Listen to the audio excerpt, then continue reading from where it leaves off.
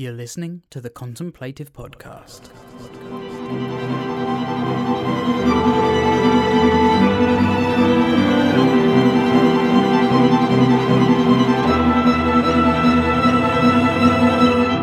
Contemplative Podcast. Hello, I'm Matt Emery and welcome to another episode of the Contemplative Podcast. If you're new, then welcome. I hope you enjoy. And if you do, then please like or comment or subscribe or pass on to your friends who you think might be into it and delve into our back catalogue of previous composers and label chats. So in this episode, I chat with the lovely Clarice Jensen, fresh from touring with Dustin O'Halloran, both as support and as part of his band. We talk about the European tour, her live setup and delve a little into the technical aspects of her sound, her new album Esthesis, out now on Fat Cat's 130701 label, her string ensemble Acme, what drew her to the cello as a child, performing Max Richter's Sleep, and so much more. And as always, there'll be music along the way with snippets from her album Esthesis, starting with this beautiful track titled Joy.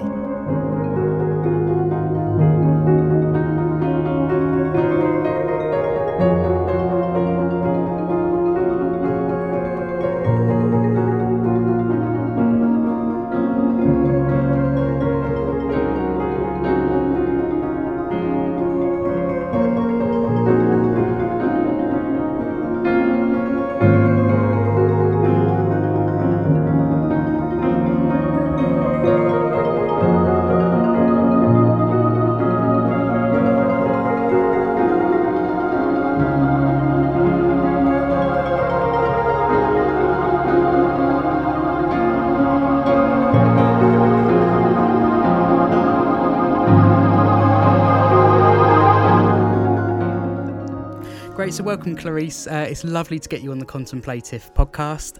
Obviously we've been chatting for a few months now, so it's great to actually finally get the chance to speak to you. And how have things been going? I know we just had a little catch up literally very briefly, but when we were speaking last, obviously you had quite a busy 2022. You released your album Esthesis and you were also on tour with Dustin O'Halloran, playing as part of his band and as support. And firstly, how did all that go? I saw you at Queen Elizabeth Hall and thought it was absolutely beautiful. Oh, thank you so much. I'm glad you could come to the concert. And yeah, it was such a pleasure to be back on the road again. I hadn't done a proper tour since the pandemic, so it was really great to be doing that whole thing again.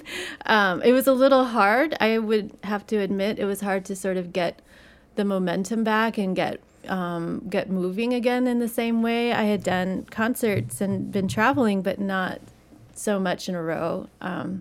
So getting that muscle memory back was a little tricky, to be honest. Yeah. But was there any element of nerves at all, or are you kind of quite used to being on a stage? Yeah, I mean, nerves only, not in performance, but more, I think, about how the audience would feel about my music. I hadn't done that much touring in Europe and UK, so and in fact, I had never. It was my first time meeting Dave Howell from the label, so it was the first. I can't remember the last time I performed in the UK. So, and also sort of knowing the type of music Dustin plays and his sort of fan base and audience, I was like, is my music a little too austere for this setting, or I'm not quite sure how this is gonna go. But I feel like it was actually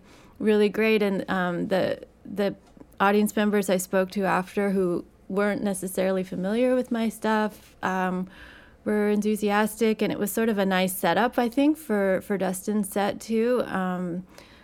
I think it's always, as a punter, like I think it's always actually nice to go to concerts where it's not the same thing. Like, do you know what I mean? Like, it's actually nice to see two sets that are, I mean, obviously I'd say yours veers towards more ambient and then it's like leads lovely into Dustin. I think that actually, I like that personally. I think it's actually quite nice to, have something, as I say, just not a carbon copy of the same setup. And I think it's nice. Yeah, me too. And, well, and I've been playing Dustin's music for so long with him, and so it was actually for me every night to be doing this relatively new thing on my own and then slip back into the very comfortable music with playing with Dustin and my friend Yuki. It was just sort of like a nice balance of experiences for me too every night. So all in all, it was really great. Yeah, I was so happy.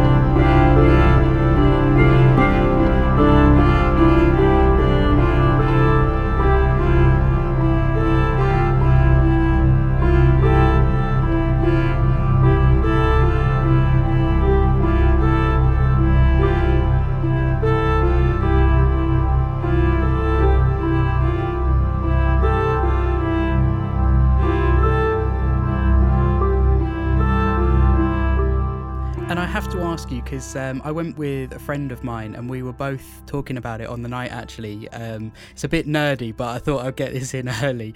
I wondered what was on your pedal board, because obviously you run your cello through a chain of effects, and we were kind of discussing, we were trying to work out what pedals you might have. Like, I wondered if you could share with us what you put your cello through. Sure, yeah. I well, sort of like at the front of my chain I have a Pog and which is the octaver pedal, and so I use that to, just have more of a range, and that pedal effects, like on the cello especially, kind of creates this organ effect too, which I really like. Yes. So that in combination with delays, or I have after the Pog is Mellotron, the Mel 9 pedal from Electro-Harmonix, and from there, I split my signal, so I have a looper, just a little ditto, and then I use a Line 6 DL4. And then at the end is just a Blue Sky Strymon pedal reverb, and I think that's it on that chain. Yeah, and then the other side goes into sort of a sequence of freeze pedals. I have 3. Oh, on that tour, I had 4 freeze pedals that I use. I have them split and then summed again, so I can control each one independently, and they each have their own volume control too.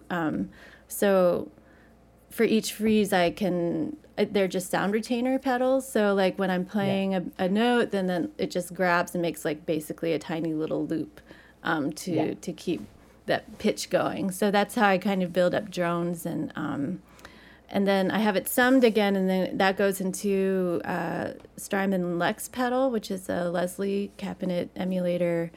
And then at the end of that, I have a Chase Bliss pedal called Dark World, which I really like. It does a lot of stuff, and I haven't gone. You can go really deep with that pedal. There are all these dip switches on the back. I have not gone there yet, but I really like some of the tape effects and the VHS effects on that, and it's a nice sort of reverb too for the end of that channel. And then I just have a little mixer up with me to control each of those independently. But that's pretty. I think that's it. Yeah.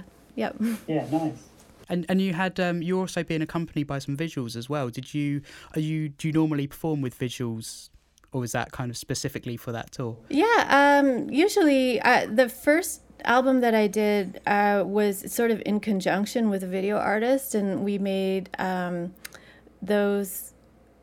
Well, the pieces were done, the music was done first, and then the videos were done specifically for each track. So, and that was sort of part of a specific show that we did together that was at the Kitchen here in New York. And Test Tube Collective, also in New York, they did videos for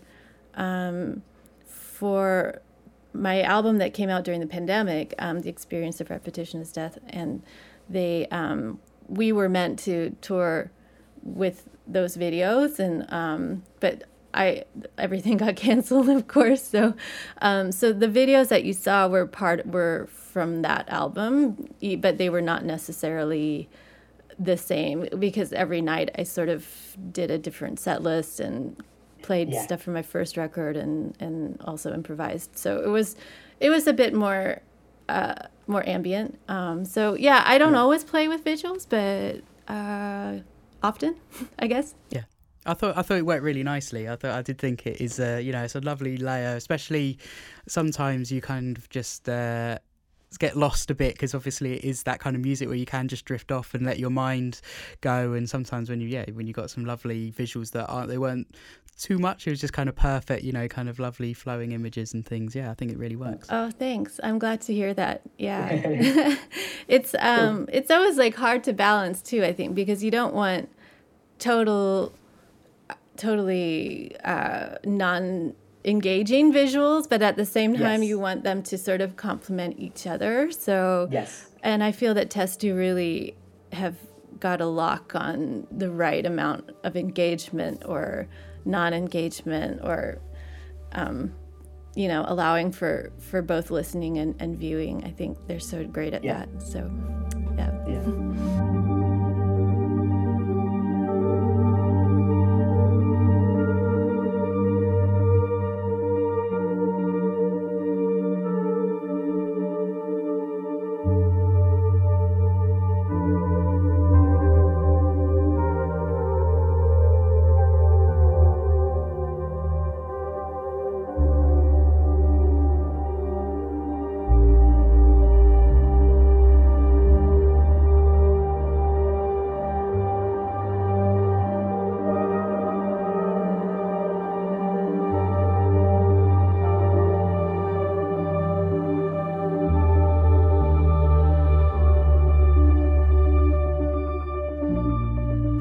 Awesome. Well, it'd be lovely to actually talk about aesthesis. I hope I'm pronouncing that okay. Yeah, I mean, there are different ways apparently to. I always thought it was aesthesis, and then I've heard people say aesthesis or aesthesis. So they're all apparently fine. Cool. Yeah. Cool. And this is you've obviously released with 130701, which is part of Fat Cat, who you've been releasing now a few records with. Yes. And can you tell us a tiny bit more about the record? I've read obviously that you've recorded a lot of it or all of it at home, and also, it kind of branches out. There's a few, not just cello, there's synths, there's pianos, there's all sorts going on. So can you tell us a tiny bit more about it for the people who won't have heard it? Sure. I would say it's definitely my pandemic record. I don't know if people are saying that, but it's kind of embarrassing to put it that way. But it was definitely stuck at home, difficult to travel and or record other people or work elsewhere. So in the pandemic, I had sort of hunkered down and bought new gear, and I was working on a film called No Man of God, and it was funny because when I was sort of pitching for the film, I described a very like low-key, almost sound design style soundtrack with with more like the technology of it was set in the 80s. It's a film about Ted Bundy. And so sort of the technology of the 80s, sounds, tape hiss, that sort of thing, defining the era, and specifically not a synth score. And what ended up happening was it was a very synth-heavy score that they wanted in the end. And that's just the way things go. And so I was kind of forced into the situation where I had to figure out how to write for synths and use sounds that obviously I knew well but had not written for or used or programmed or anything. So but it was nothing else was going on, so it was a great opportunity for me to do that. I had also I moved to the Hudson Valley from the city, from Brooklyn, in what was meant to be a temporary 1-year move, but it's become permanent. So I'm still here in the woods forever now, which is really exciting. But I bought I got a free piano from Craigslist, and got it tuned. And so I had a piano, and I got a Juno, and I got some plugins, and just sort of like started building up studio gear in ways that I hadn't before, and that I didn't have room for before in Brooklyn. And so I think working with those instruments, and also just sort of being forced to work alone and imagine sound worlds beyond just my cello, kind of led me to want to make a whole record with that in mind as well. So that's how it sort of happened. And sort of the program or the concept for the album, I had originally thought of that as like a big ensemble concert, possibly with a band, and just sort of a open drone-based concert-length experience with baths of colors of light and for the audience and things like that, like a very immersive experience. And I was thinking back to that and realizing, like, I don't know when that's ever going to happen or if it'll ever happen. And I already had that concept in mind. And so working, I think, with a bigger arsenal of sounds, like I was like, I think I can just convert that concept into a record instead.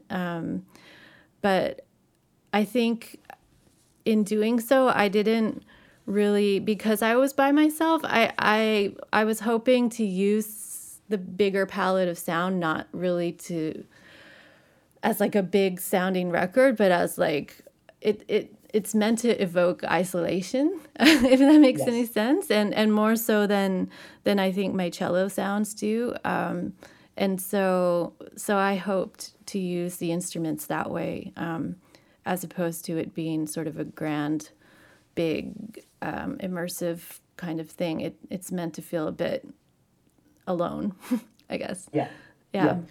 The titles obviously all taking their name from emotions. Did you have those before you started, or did they kind of come as you were working through it? Yeah, those were all part of the concert concept. So those had been decided upon, and they're deliberately sort of two-dimensional, like not very, they're very basic and rudimentary, and that sort of ties into the title as well. So it's not meant to, go very deep in terms of evoking joy or love. It's just like it's like a platform for which you can attach your feelings about those feelings, or fill in the blanks, I guess.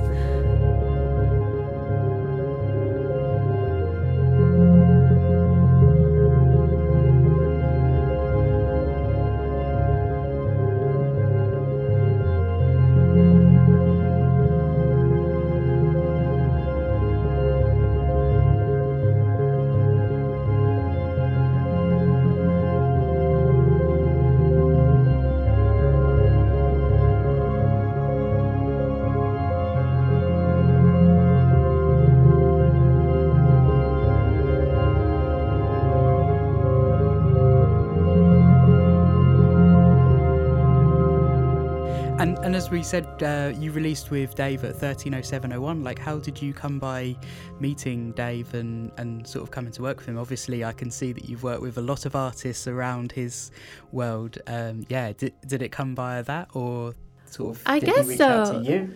Yeah, I honestly can't really remember. I think,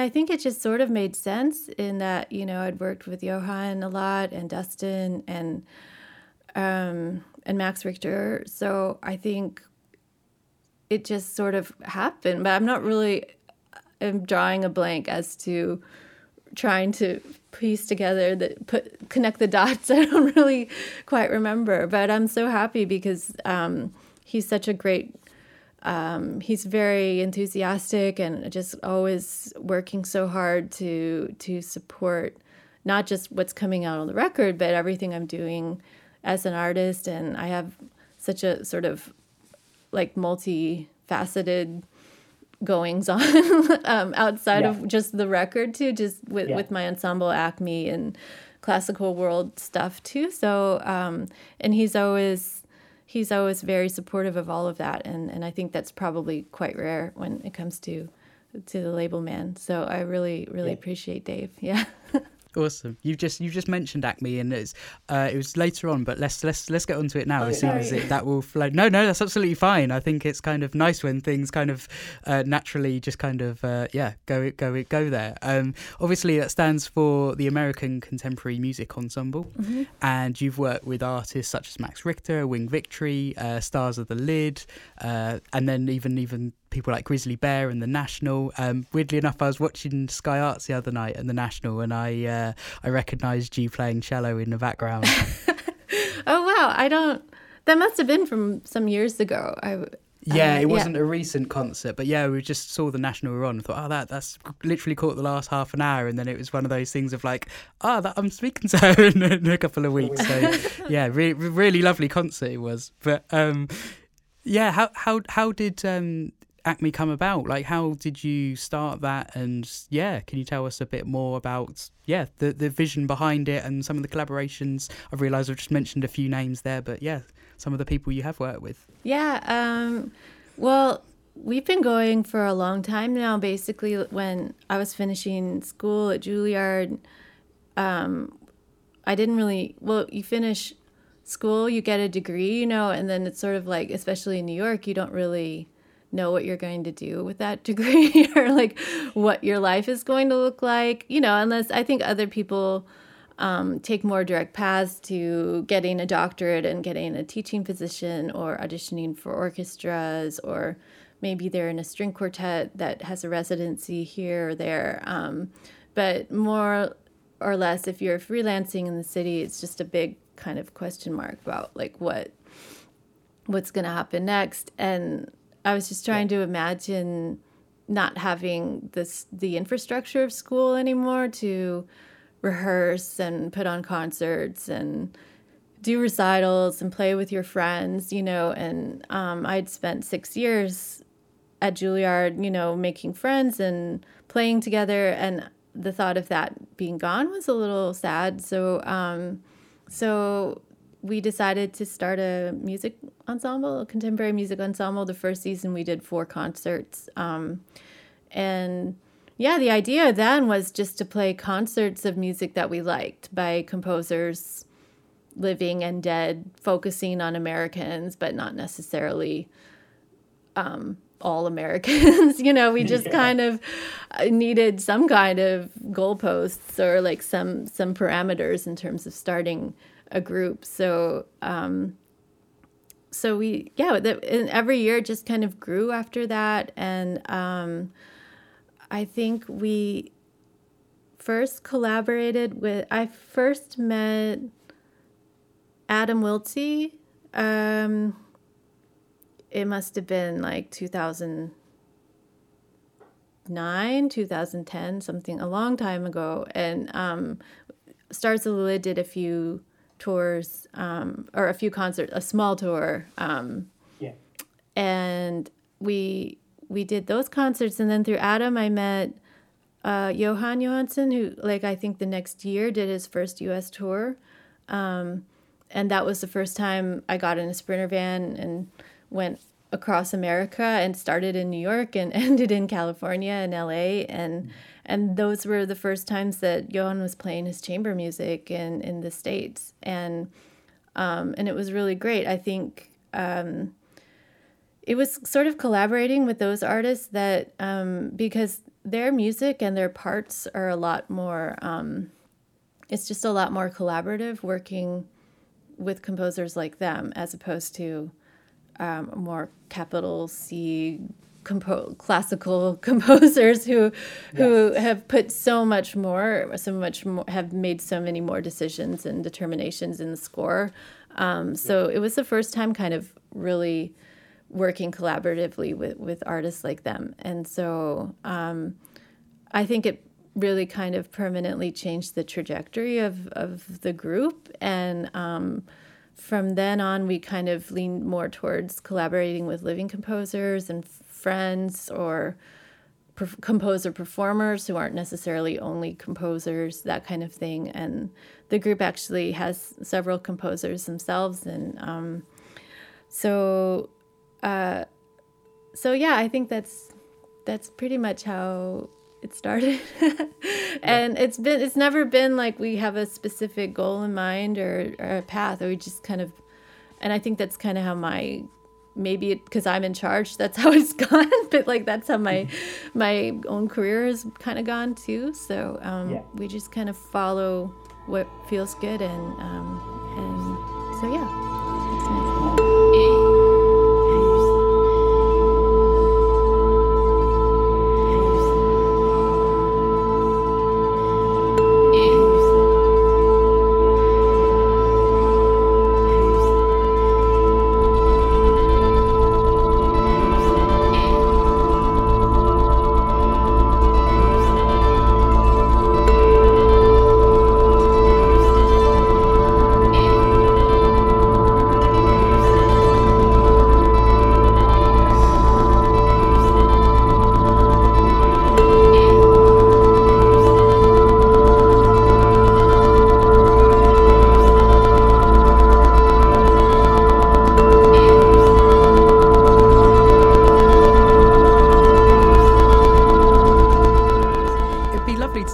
Just how you came by playing the cello, if that's okay. I wondered, has it always been the cello? Was that the instrument you started on? Was there anything else at all, or yeah? Well, technically I started on the violin. My sister and I both started Suzuki lessons when we were really young, and I was actually not yet 3 when I started violin lessons. And then there was a recital, and I saw other kids playing the cello. I don't remember this, but this is what I'm told, is that I saw other kids playing a cello, and I was like, I want one of those.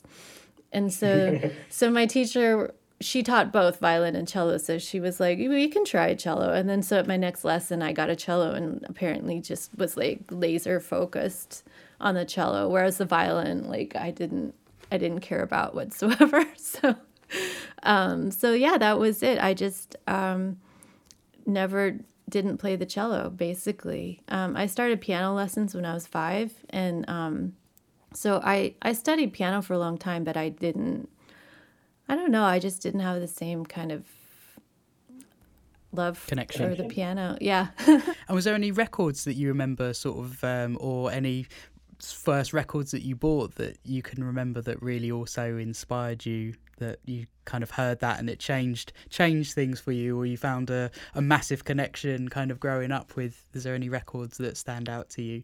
Yeah. Well, I mean, records in general from when I was really little, because I studied Suzuki method. That's sort of like you don't learn to read notes for the first several years. And so you just learn by ear. And part of the method is just listening over and over to the pieces that you're working on. And I believe it was Rostropov. Was it Rostropov? Some famous cellist did the recordings that I had, and I thought they were just so beautiful. And so I was always listening to the cello when I was young too. And so I think that's really what turned my ear on too, like in terms of music, and it being a listening first activity as opposed to activity that you do with your brain or your hands separately. I think that's what made me really tuned in to listening. But then my mom was pretty strict about only listening to classical music in the house. So it was all pretty much classical music all the time. But I remember sneaking in some stuff, and I remember I remember listening to OK Computer for the first time, and that kind of just blew my mind. I didn't realize that music could sound that way, and I didn't really know anything about Radiohead previously, so it was just sort of like, what is this? This is incredible.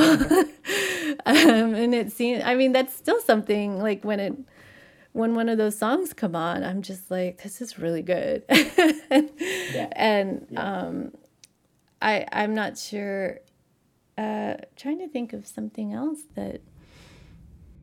That's quite funny you reference Radiohead with the routes that Johnny Greenwood's taken, for example. Like, I mean, obviously all of those guys are phenomenal musicians, but yes. It's true, yeah. And I think maybe it's like, it's such amazing sounds and timbre, but also like a really like sophisticated counterpoint, you know, in music that is considered, or that album is considered a pop record, I suppose. But and like also like this non-traditional kind of song structures and all of that. I think I just didn't really expect, or maybe because I had been listening to so much classical music my whole life, that like that was a parallel that made sense to me too somehow. But sorry, I feel like I don't mean it to sound like snobby. Like I was like, from my classical ivory tower over here or something. I didn't mean it that way, but yeah. Cool. I have to ask a question that I really have to ask is obviously you've performed as part of Max Richter's Sleep concerts, and they are, for people who don't know, like it's an 8-hour long record, and you've performed that live.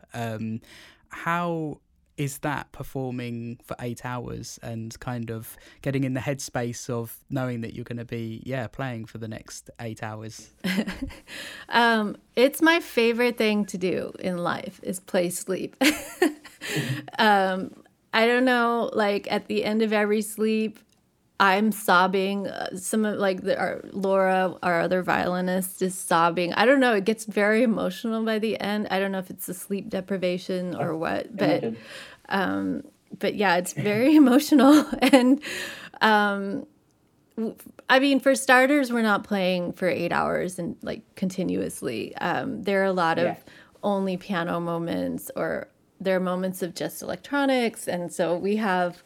I think I have 2 or 3 like solid like half-hour breaks. I can go off stage and then some smaller ones too here and there. So it's not like a matter of, it's like there are some there's a Morton Feldman quartet that is like actually 8 hours long, and I think they have to play for the entirety. So it is physically very taxing because Max's music is, it's very sustained, and also that concert is just bathed in a giant reverb, and a lot of delay. So if you play a little out of tune, that note is just hanging around for a really long time. So you have to like really be careful not to to mess up. And so after you've been sort of awake all night, your perceptions kind of change, and you kind of I don't know, it's just kind of easier to make mistakes in the middle of the night. But it's also a lot easier to kind of go into a place where you aren't thinking, that you're just playing, and you're playing oftentimes for a lot of sleeping people, and that's kind of, I don't know, I love it. I think that people experiencing music on such a level of non-thinking is like so rare and exciting. And so for me to be like responsible for making those sounds it's really exciting to me. So I really love playing Sleep. Amazing. Yeah. I remember, the first time we did it, though, the first time we played Sleep with Max was at the Sydney Opera House. And we didn't play in the auditorium, but in the sort of the lobbies that are outside. And if you've been there, it's just like tons of glass, and it's looking out over the harbor. And if you're looking out the glass, it kind of feels like you're on a ship. And the 2 nights that we played, there was this 2 nights both had crazy storms, and there were like giant waves crashing around the harbor, and that the building is, it's like this old brutalist building, and like there's water coming in. So like the people were running around like putting buckets out to collect dripping water, and everyone was sleeping on cots and like had their water bottles, and I don't know, it felt like sort of a like we were trying to escape, or like some kind of refugee, like we were seeking refuge from this terrifying storm, and like Max and us were like playing for everyone. It was like, I don't know, I invented this very like fun emergency dramatic situation. I think in the middle of the night I was like, we're saving lives. But I mean, I'm not sure why my brain went there, but yeah. That's cool. And yeah, last question is just can you tell us anything that you have lined up for this year in 2023? Sure. Yeah. I mentioned Acme just played a new piece that I wrote called The Exaltation of Inanna. And that was at the Morgan Library in New York City. And it's for 6 singers and string quartet, electronics, and electric guitar. So I hope to record that, and hopefully we'll get some more performances of that piece too. I'm coming back to London to the Barbican in May, and I'm playing 2 nights with a Wing Victory for the Sullen, and also opening the second night. So there's that, and we do tentatively have some drone mass, Johan Johansson's piece Drone Mass, which Acme commissioned, and we recorded for Deutsche Grammophon. We have some dates in October in Europe. Amazing. So that's the plan. Hopefully record. I also wrote a piece for violin and cello, myself and my friend Yuki, and so I think that'll be the next record. It's the first half will be that piece, and the second half will be this new piece for The Exaltation of Inanna, which we just premiered. So that's generally the plan. Other than that, I'm working on a film score for Irish director right now, and also a Netflix series called El Portal, which is about sex trafficking in Central America. So that's what I'm working on now. I think both of those are going to be wrapped up by springtime. So yeah, a lot of exciting things. Yeah, a busy year then. Yeah, hopefully. Yeah. Yeah. Awesome. Well, thank you so much for taking the time to speak to us today. And yeah, it's been an absolute privilege. Thank you. Oh, it's my pleasure. Thank you so much for including me.